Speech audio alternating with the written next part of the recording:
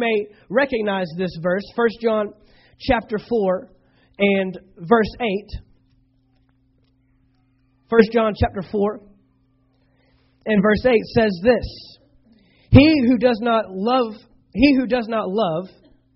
does not know God, for God is love. Notice that just by knowing God, you will permeate love. Because knowing God means you know love. If you don't know love, then you don't know God, because God is love. He doesn't just have love. He doesn't just act in love. He doesn't just show love. He is love. God is the nature of love, and love is in God, and it's who He is. That means that everything that God does is directly a manifestation of His love. Everything that God does is motivated by love. If He is love, that means that He can never do anything out of hatred. He can never do anything for His own benefit. He can never do anything just to benefit Himself. Now, we live in a world that does not identify with that kind of love.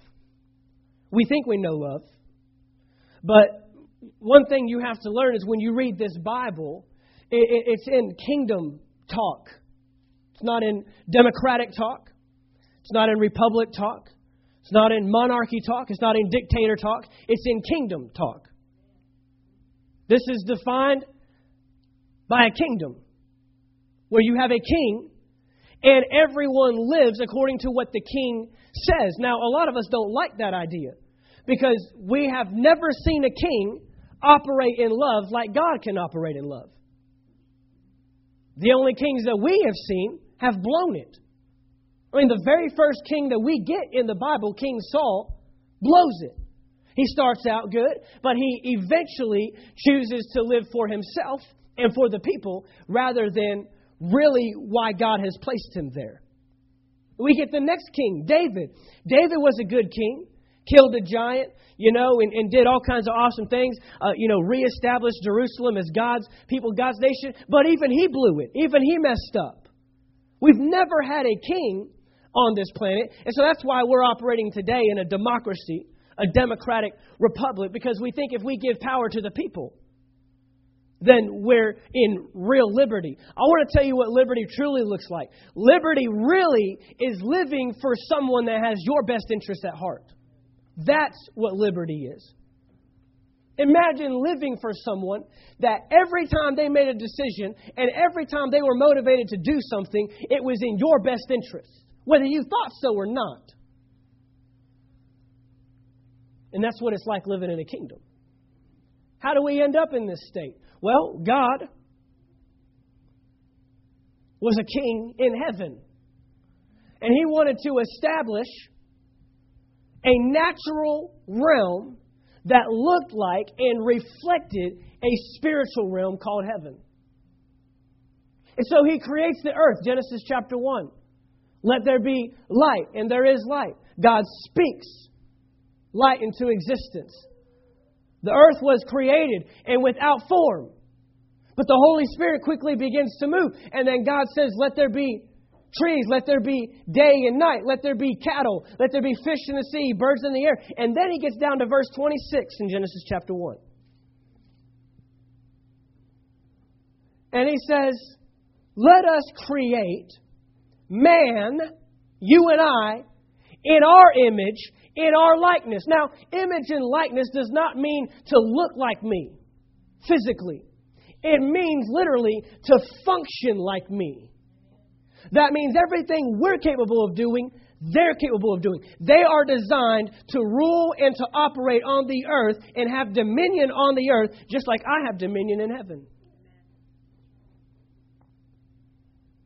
So God creates man in His image, in His likeness. Let them have dominion, Genesis 1:26 tells us. Let them have dominion. What is dominion? That means to manage, control, dominate. Man was designed to control. Man was designed to rule. Man was designed to dominate what God created him to dominate. to control, to rule over. Rule over what?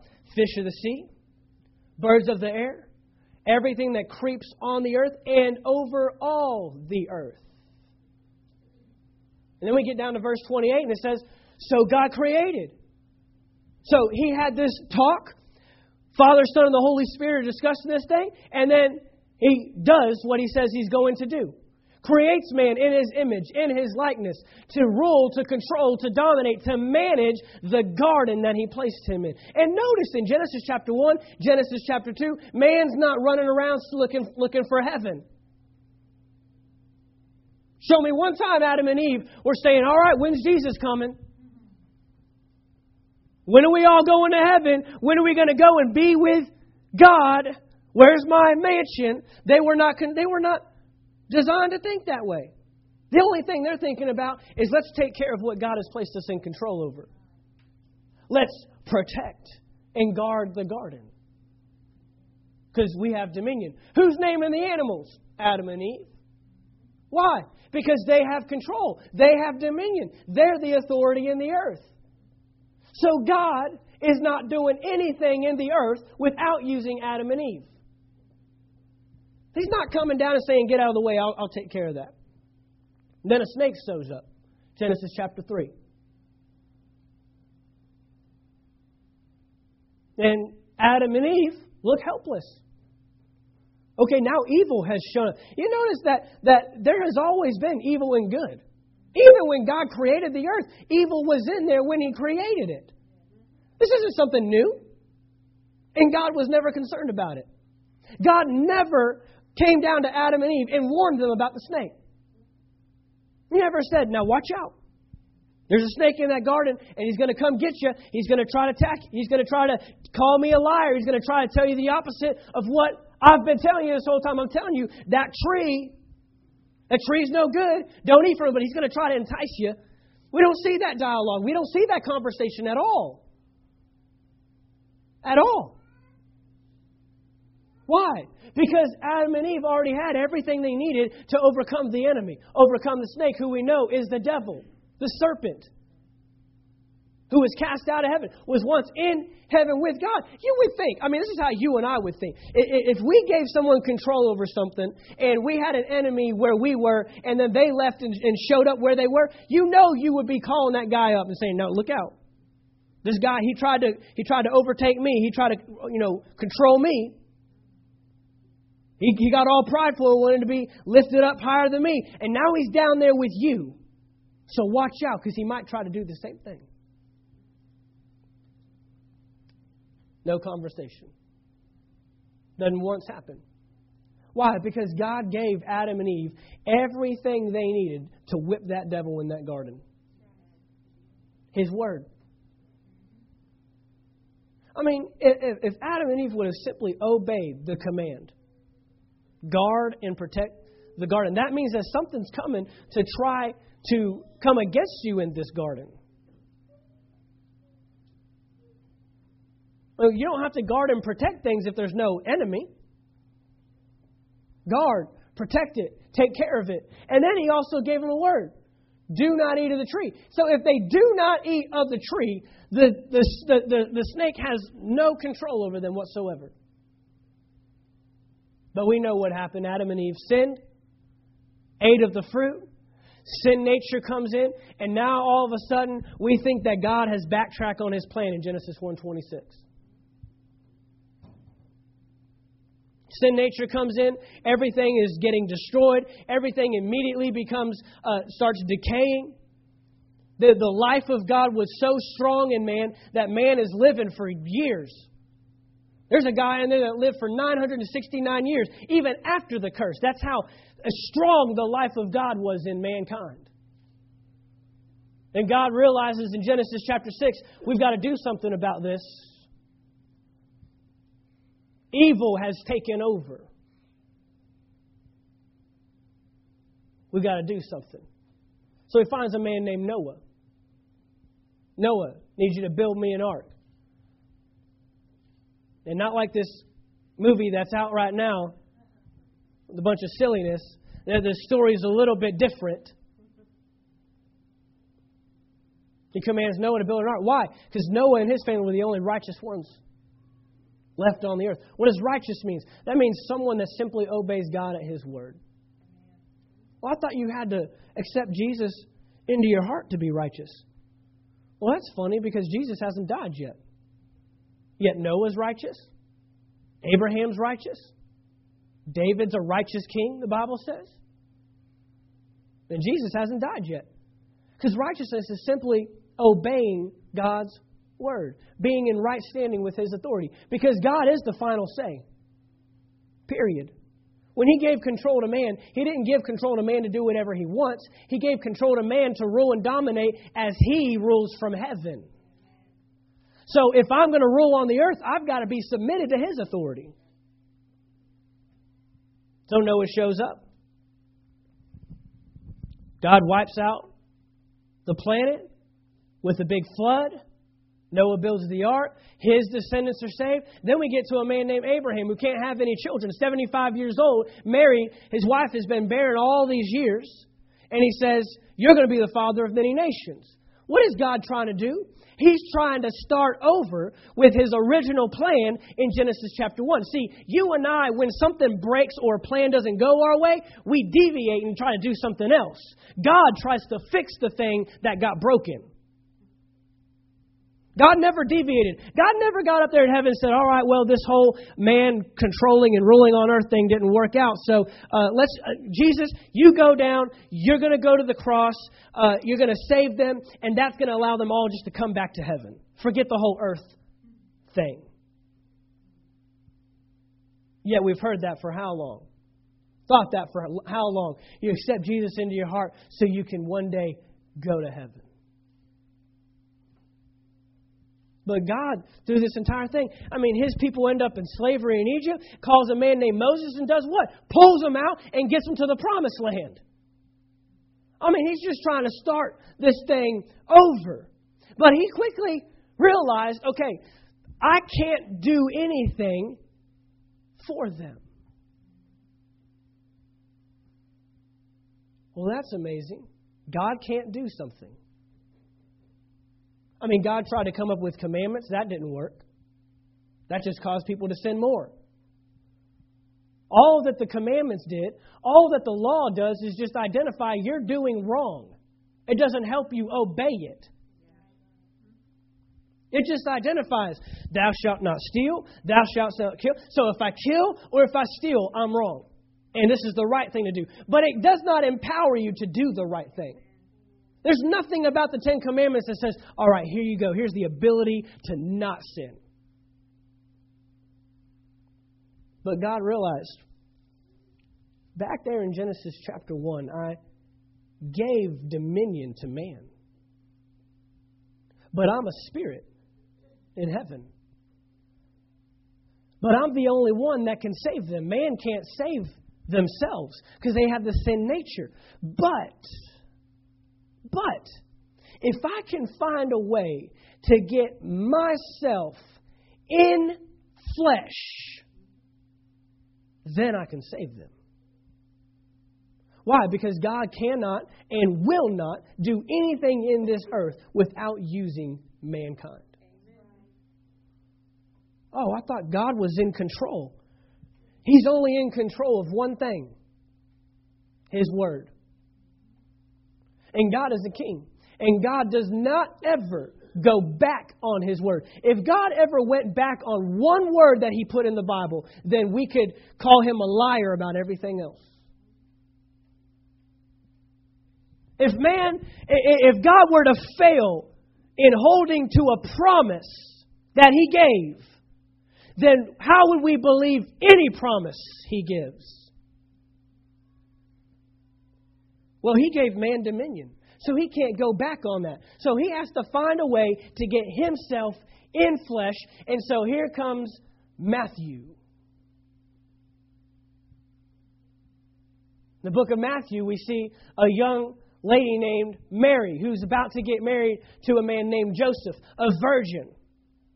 He's never had any children. And an angel comes and says, you are going to bear God in the flesh. You're going to give birth to Him. And this man is going to grow up and he's going to save all of mankind. He's going to redeem the kingdom that was lost because Adam and Eve weren't wandering around trying to figure out how to get to heaven. They were in a kingdom. They didn't lose heaven. They didn't have a religion or some belief system. They weren't denominational. Adam and Eve weren't Baptists. Adam and Eve weren't Pentecostals. Adam and Eve weren't Presbyterians or Methodists. They obeyed God. They lived for God and obeyed His Word. Religion is a result of sin. Religion is man's attempt to get back to the kingdom. That's all it is. Even Christianity itself is just an attempt to try to be like God. We have dumbed down Christianity just like any of the other. I mean, most Christians don't even obey their own code of Christianity as good as some other religions do. I know other religions that are way better at praying than I am. They know what time they're going to pray. They know which way to face. They have an exact prayer they pray every single time.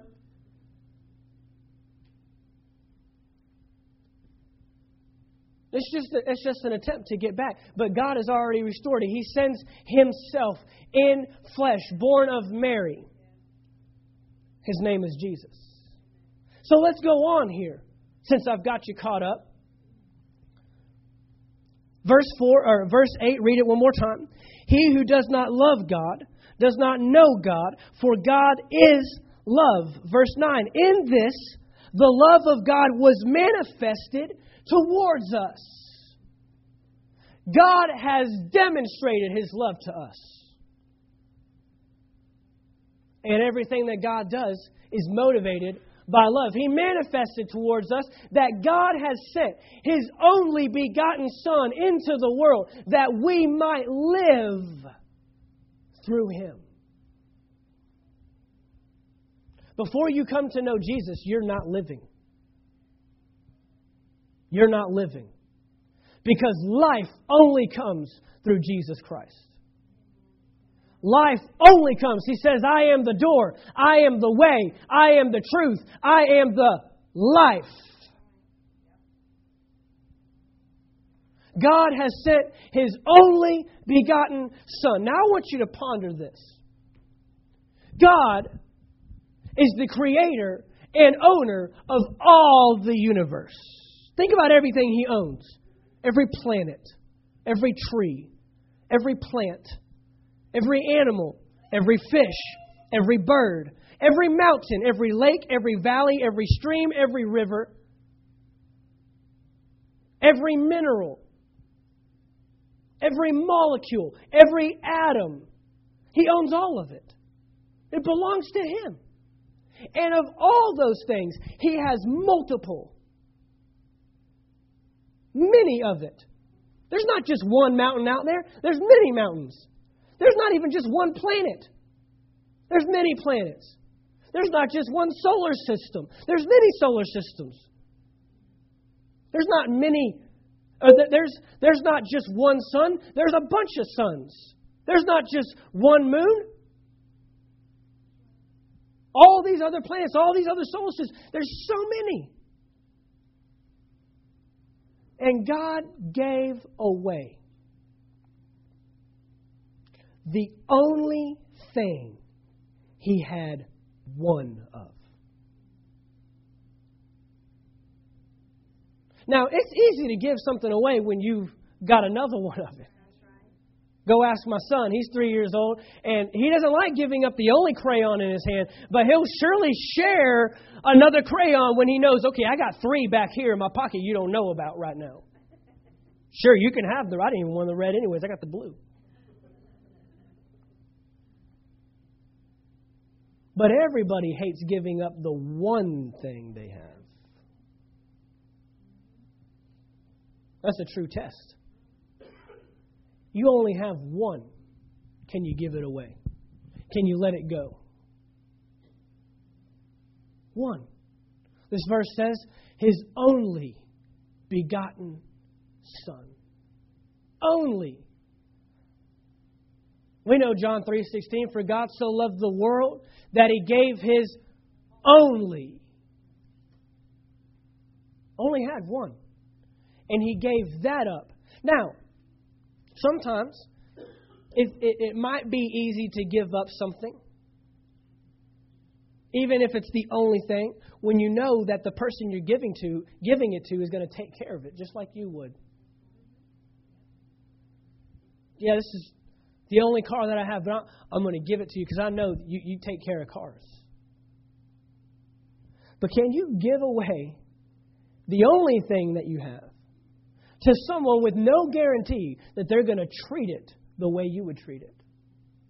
In fact, could you give away the only one thing that you had and know that they are going to tear it up? They're going to trash it. They're going to devalue it. They're not going to take care of it.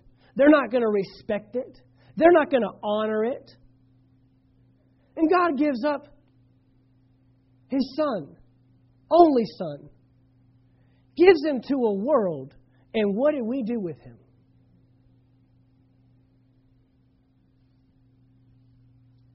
Beat Him.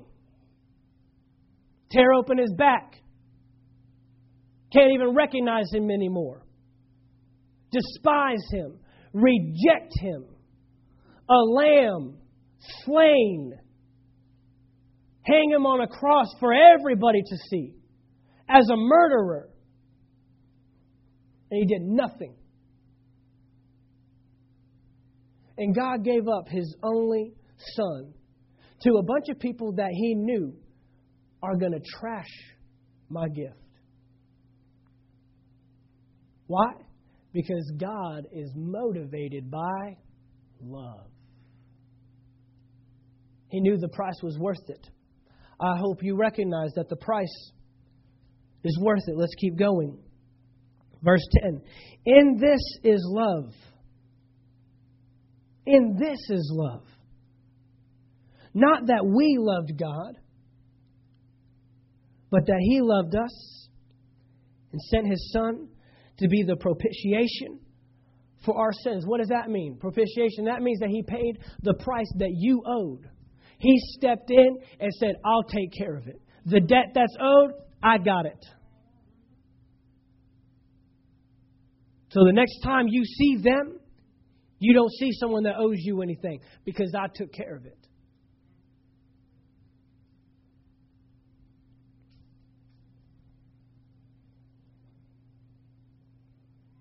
Go to John chapter 3, verse 16.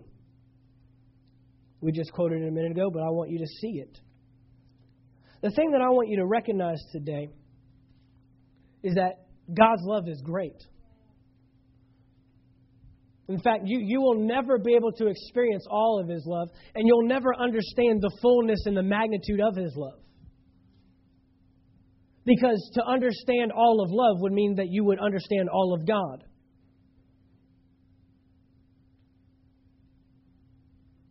But not being able to know the fullness of something doesn't keep me from trying to find out. And that's where a lot of people have stopped. Well, His ways are higher than our ways. His thoughts are higher than ours. That doesn't mean that He doesn't want you to try to think like Him. No, we use that as an excuse. I guess I'm never going to understand. Well, why don't you get in His Word? In fact, Paul prayed in Ephesians chapter 1, in Ephesians chapter 3, in Colossians chapter 1. He said, I want you to have spiritual wisdom and understanding, revelation knowledge of who He is. What's He saying? You need to try to find out. We ought to spend the rest of our lives trying to understand and know everything about God that we can. Not just sit around and say, well, I guess I won't ever know. You need to know. You need to find out. And God wants you to know. John chapter 3, verse 16. For God so loved the world that He gave His only begotten Son, that whoever believes in Him should not perish, but have everlasting life. For God so loved. I mean, it'd be different if you just say God loved the world. But it doesn't say that. It says, for God so loved the world that four-letter word right there, that qualifies the love. It doesn't just say, for God loved the world. It says, for God so loved the world that. What comes after the word that reveals how much He loved you. The words that come after the word that identify the so. For God so loved you, the world, that. How much did He love me? That He gave His only thing that He only had one of, knowing that we would trash it. That's how much He loved you. You won't ever understand that. We won't ever understand the fullness, the complexity of that verse right there. Football players put it on their face, and we wear T-shirts and bracelets, and we quote it all the time. We all know, but we don't know. We just don't know. For God so loved. We're talking about a love so high. A love so high. For God so loved the world that He gave His only begotten Son. Whoever would believe on Him would not perish. But the result is that we would have life with Him everlasting. Look at this in the New Living Translation. For this is how God loved the world. He gave His one and only Son, so that everyone who believes in Him will not perish, but have eternal life. This verse isn't an identification of just God's love, but it's how He loved us. Because love is more than just a word. In our culture, love has multiple definitions. We say, if you love me, you'll do this for me. But God's Word says, since I love you, I'll do this for you, expecting nothing in return. See, the world has skewed the word love.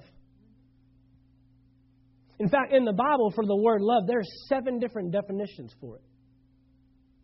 Throughout the Bible, there are 7 different ways the word love is used. There's a brotherly love. There's a romantic love. There's a love that you just casually have. And then there's agape love, which is God's kind of love that no one can show you except for God Himself. And on and on and on. There's multiple definitions, multiple translations for it. That's how complex the word love is. And this is how, because love without actions isn't really love. I can say I love you, but until I show you, until I demonstrate it, until I manifest it, I don't really love you.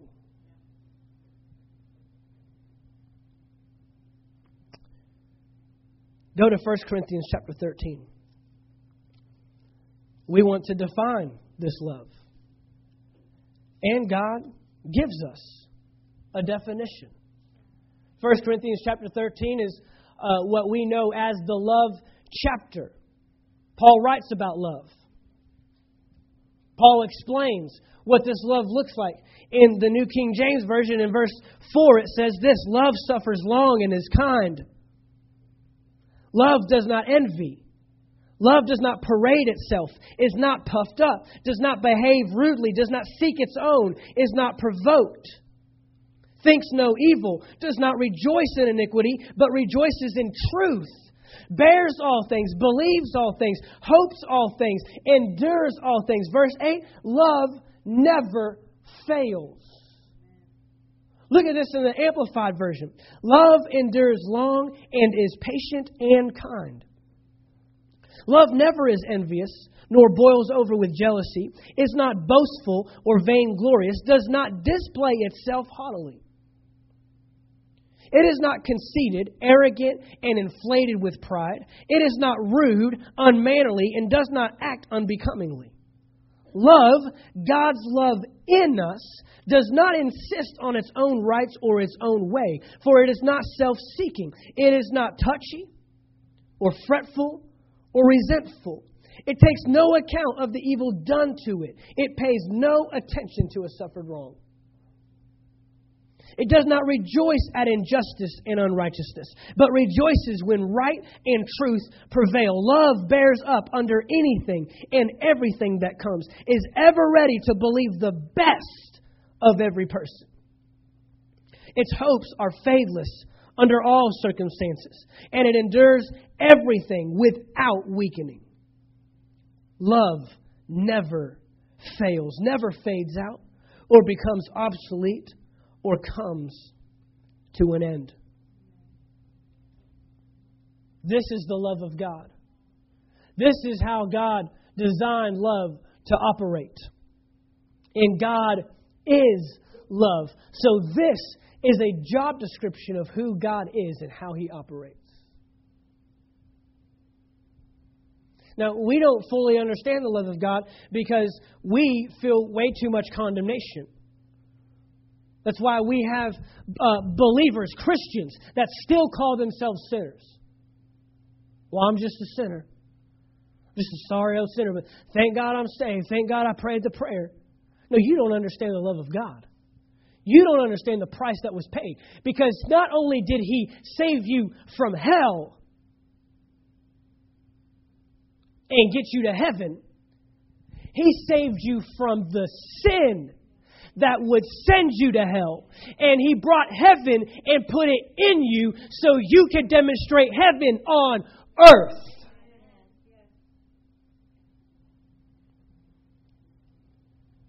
He didn't take care of hell. Hell is a result of how you live here. And heaven is a result of how you live here. He didn't just take care of the result. He took care of the very thing that would send you there. No, you're not a sinner. If Jesus Christ is your Lord, not just your Savior, because Savior is what He did. But Lord is who He is. He is my Lord, and He saved me. He is my Lord. That means I give Him all of my life. The price He paid was far too great for me to live the way that I'm living.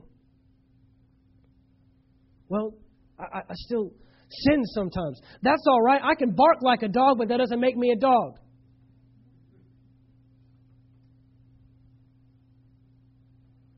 Just because you sin doesn't make you a sinner. Your life has been completely transformed. 2 Corinthians 5:17 says that if anyone is in Christ, he is a new creation. Old things have passed away. All things have become new. Because of what He did on that cross. Because He rose again 3 days. You realize if He doesn't rise again, this is all in vain. We might as well just pack it up, go on home, and have some food. Just go hit the buffet and have a good old time. If He doesn't come back to life, forget it. This is pointless. But He came back to life. And He gave us that new life. The same Spirit that raised Christ from the dead lives in me. Brings to life even my mortal body. I'm no longer bound by the sin that I was bound by. Look at this in Romans chapter 5. It's one thing to talk about love, husbands and wives. It's another thing to show it, manifest it, and demonstrate it. And God didn't just talk about the love that He has for us.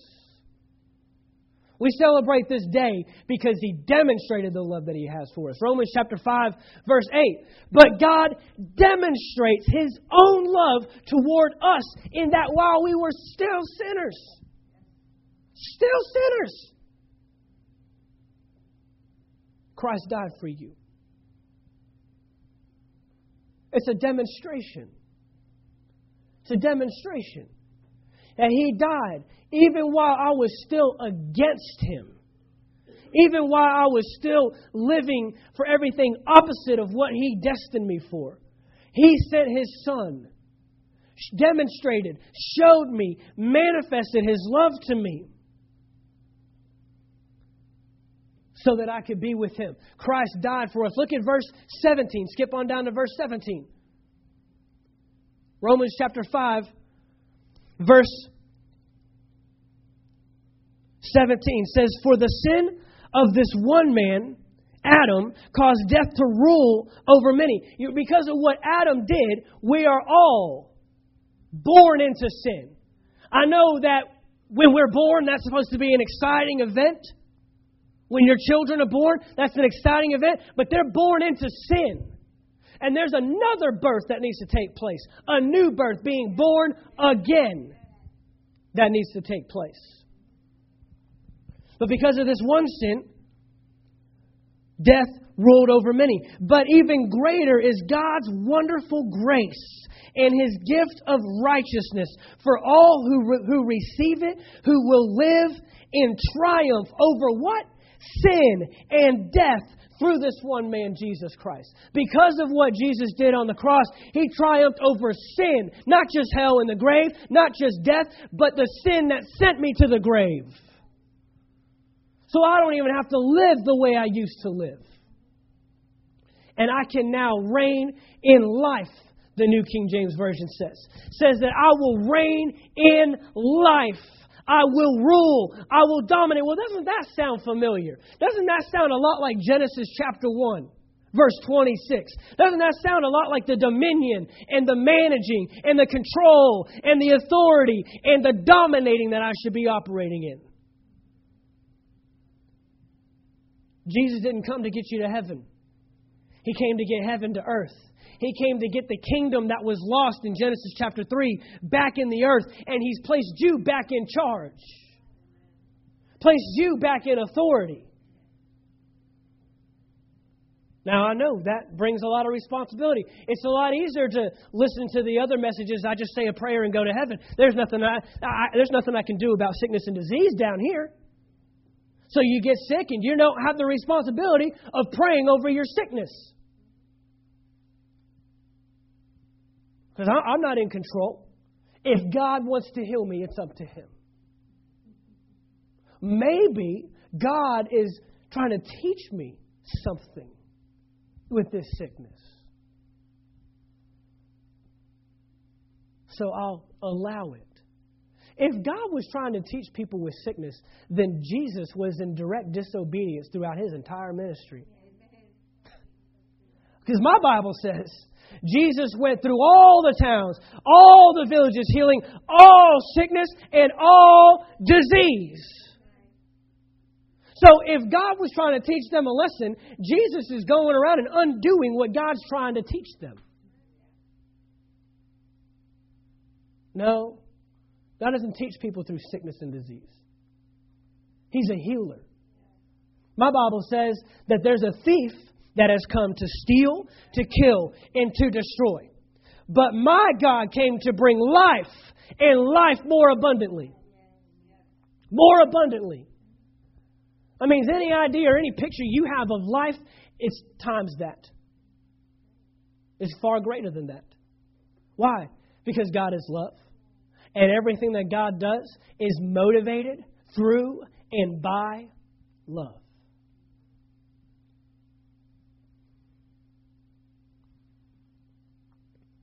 If Jesus had only conquered hell, then we could simply live for heaven. But He didn't conquer just hell. This verse tells me, throw it back up there in the New Living, Romans 5 verse 17, tells me that I will live in triumph over sin and death. Sin and death. I will live in triumph over the thing that will send me to hell as much as hell itself. Today, I want us to understand the magnitude of the love of God. The greatness of the love of God. The fullness of the love of God. To comprehend. We're getting ready to show a video here. I do want to let you know, if you have children in the room, it is graphic. It's your prerogative. It's your choice if you want to leave them in or not. And I just want to let you know that man will never be able to demonstrate what took place 2,000 years ago. Period. But for you to see, to a degree, what Jesus went through, the price that was paid, because love is demonstrated. Love is manifested. That's the love of God. Roll the video.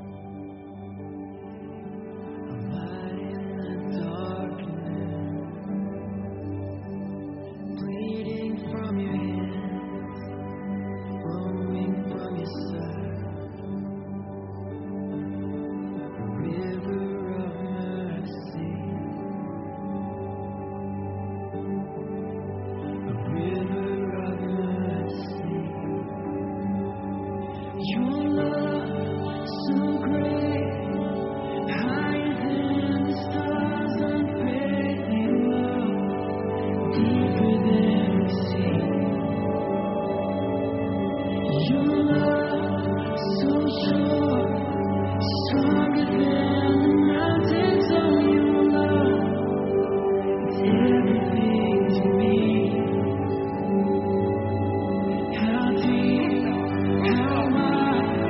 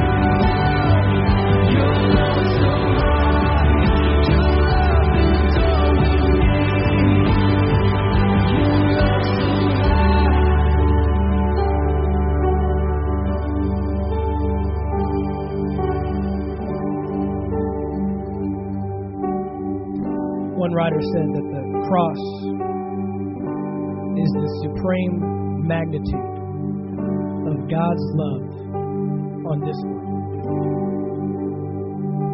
See, we always thought Jesus hung on that cross. Jesus didn't hang on that cross. God's love hung on that cross.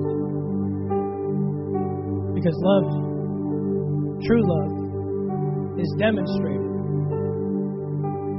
is manifested, is evident. You can see it.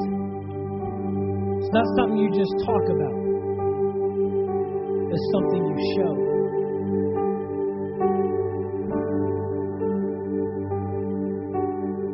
In Ephesians chapter 3,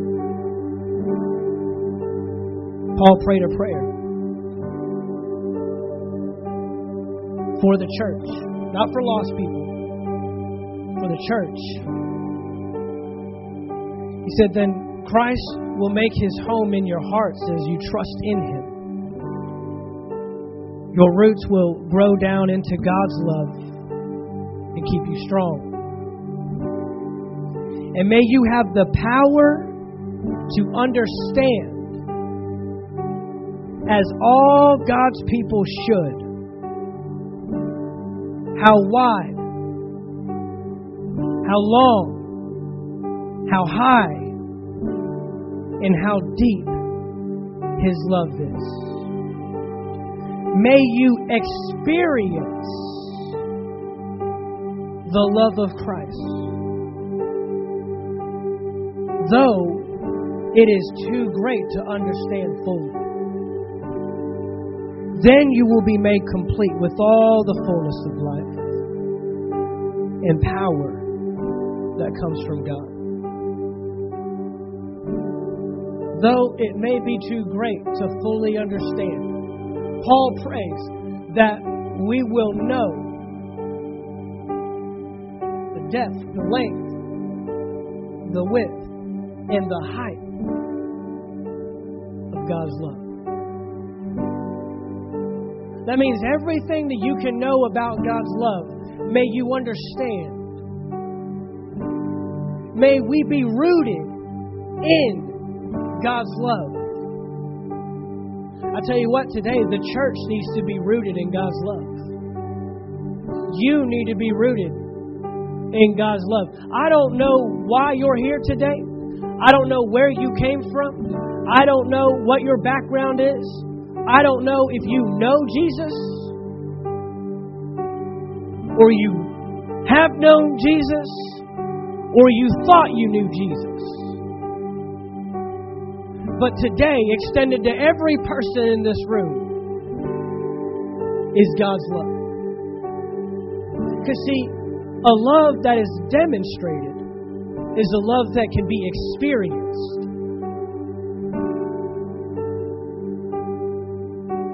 If you haven't ever experienced the love of God, He wants you to experience it, not just hear about it. He wants you to experience His demonstrated love. In this, God demonstrated His love, that even while we were still sinners, Christ died for us. Say, well, I don't know if I can understand that love. You know, for us guys, love isn't a word we like to talk about a whole lot. But this love was demonstrated to everyone,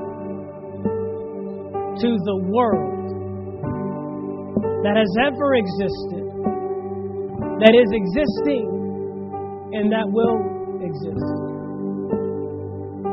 That's the love of God. And the love of God has been extended to you far beyond just trying to get somewhere after this. And I venture to say there's people in this room that have been living short-sighted of that love and of that price that was paid. Whether you're saved Whether you thought you were saved, whether you need to rededicate your life, whether you're not living to the fullest extent of the love. See, when someone shows you love, there's an action that follows. And sometimes we fall short of that. Sometimes we don't give back in return the love that was given to us and shown to us. Today you'll have that opportunity. With every head bowed, every eye closed. If you're still thinking, I don't know if this love is for me. If you're still thinking, I've already said this prayer. I've already asked Jesus into my heart. I'm asking you to do more than ask Jesus into your heart, because really that's not even what the Bible says. The Bible says that if you will confess with your mouth Jesus as Lord. Now that word confession, for us, in today's language, we think that just means say something. But see, God didn't just say something to us without action, and so we don't say something to Him without action. That word confession actually means in agreement, a binding contract. You might be in here today and you may have confessed one day, but you broke the contract. Here's what I want you to do. With every head bowed, every eye closed, I want you to think of the worst thing you've ever done in your life. I don't care if you're saved. I don't care if it was years ago, if it was yesterday. The worst thing you've ever done. Person you slept with, you knew you shouldn't have slept with them. The person that you hated, you knew I shouldn't have been hating them. The worst thing. All the stuff you've done, all the stuff you've said, all the stuff you've drank, all the cheatful, lying things you've ever done.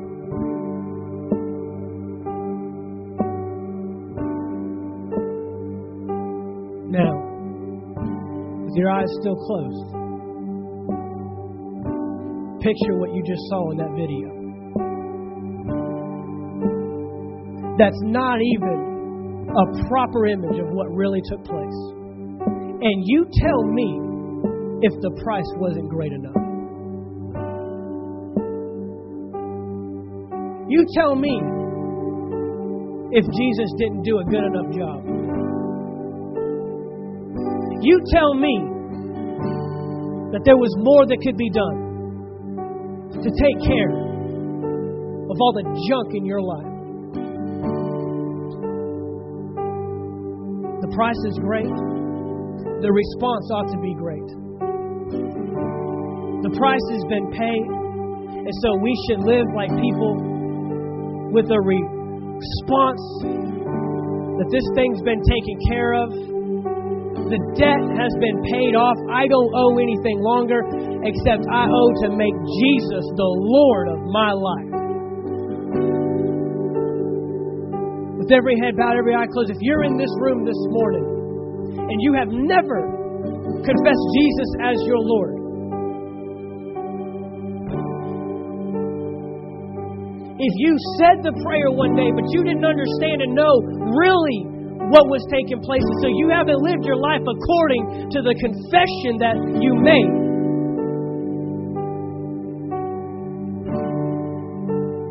I want you to raise your hand right now, wherever you're at. Wherever you're at. Today, you make Jesus the Lord of your life. That means you don't walk out of here and have your own will and your own desire and your own way any longer. This is your opportunity to make Him the Lord of your life. This is your opportunity to change on the outside because of what He's done on the inside. This isn't for condemnation. This isn't to make you feel bad. This isn't to try to force you to do something. This is to get you to understand the magnitude and the fullness of the love of God. And you know, my life isn't lining up with Jesus as my Lord. I'm still saying things I shouldn't be saying. I'm still doing things I shouldn't be doing. I'm still acting in a way that's not representing the kingdom of God. You know that. If that's you, I want you to raise your hand right where you're at. If that's you, I want you to raise your hand right where you're at. Because today things change. This isn't just any other Easter. I see those hands. You can put them down on my left and on my right. This is your opportunity. What God has done for you is greater than what we've been given back.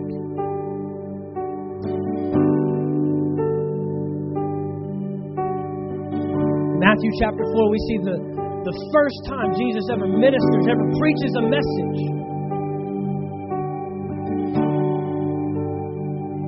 And the first word out of his mouth is repent. For the kingdom of God is at hand. Repent. For the kingdom of God is at hand. What does repentance mean? Repentance doesn't mean you come down to an altar and you say a prayer and ask for forgiveness for everything you've done and walk away. Repentance means to change your thinking. It means I think differently. When you repent, when you truly repent, you're not just asking for forgiveness of your sins. You are saying, I am changing the way I think. Because until you change the way you think, you cannot change the way you live.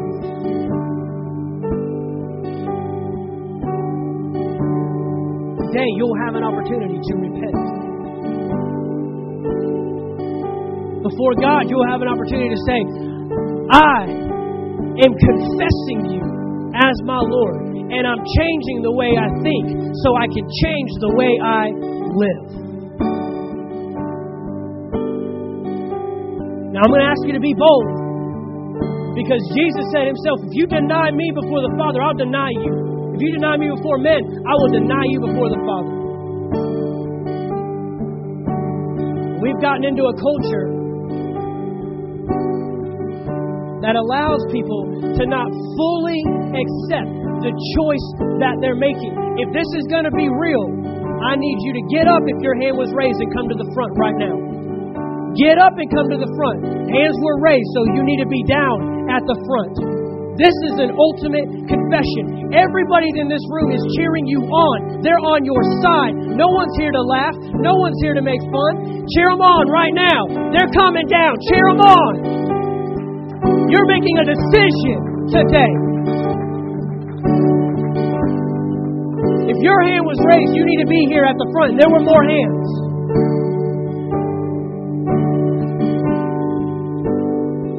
He was nailed to that cross. Everybody saw him. Everybody saw him. I'm asking you to be bold. I'm asking you to fully accept. You raised your hand. You said, I need to confess Jesus as my Lord. My life is not an image of Jesus. It's His lordship over my life.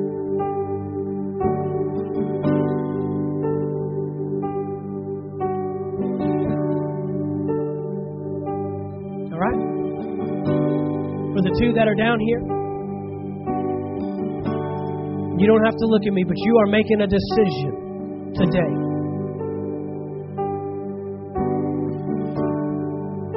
Today, you're making a decision that I do everything in my will, in my power, to renew my mind so I can live the renewed life God has for me. You're acknowledging that I am giving my life to God.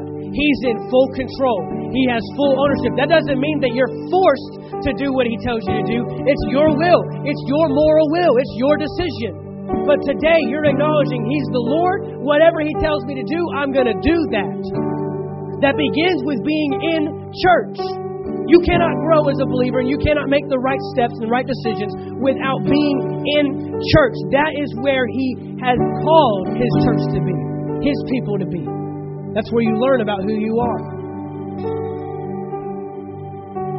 That means you're in the Word daily, not just on Sundays and Wednesdays. We pick up the Bible, we read it, we learn it, we try to gain as much understanding. And what we don't understand, we continue to ask the Holy Spirit for help. That means we develop a prayer life, because you can't go through life now without communicating to the one who has called you. Prayer isn't something that you do when you're in trouble. It's what you do to stay out of trouble. It's what you do so you can know the Father's will. If praying was only for people in trouble, then what in the world was Jesus doing praying as much as He did? Because He was never in trouble. But He prayed more than anybody on the face of this planet. Now, I want everybody to say this prayer along with the two that are here. Everyone in this room. This has changed today. There's a life change. This will not be the same from here on out. These people will not be the same. But I want everybody in this room to pray the same. Say, Father, I accept the great price, the great expression, the great demonstration of love that you displayed for me. Thank you for sending your Son to die on that cross, to shed His blood for the remission of my sin. Today, I acknowledge you as my Lord, as my King. I give you my life. I give you my thoughts. I give you my will. I give you my desires. I will truly live for you. You are the Lord. You are the King. You reign eternal. And I acknowledge you as the Lord of my life. In Jesus' name. Amen. Amen. We'll give the Lord a shout. Amen. Hallelujah. God is good. God is good. God is good. Hallelujah. Now, today we're doing something special. We're going to be baptizing those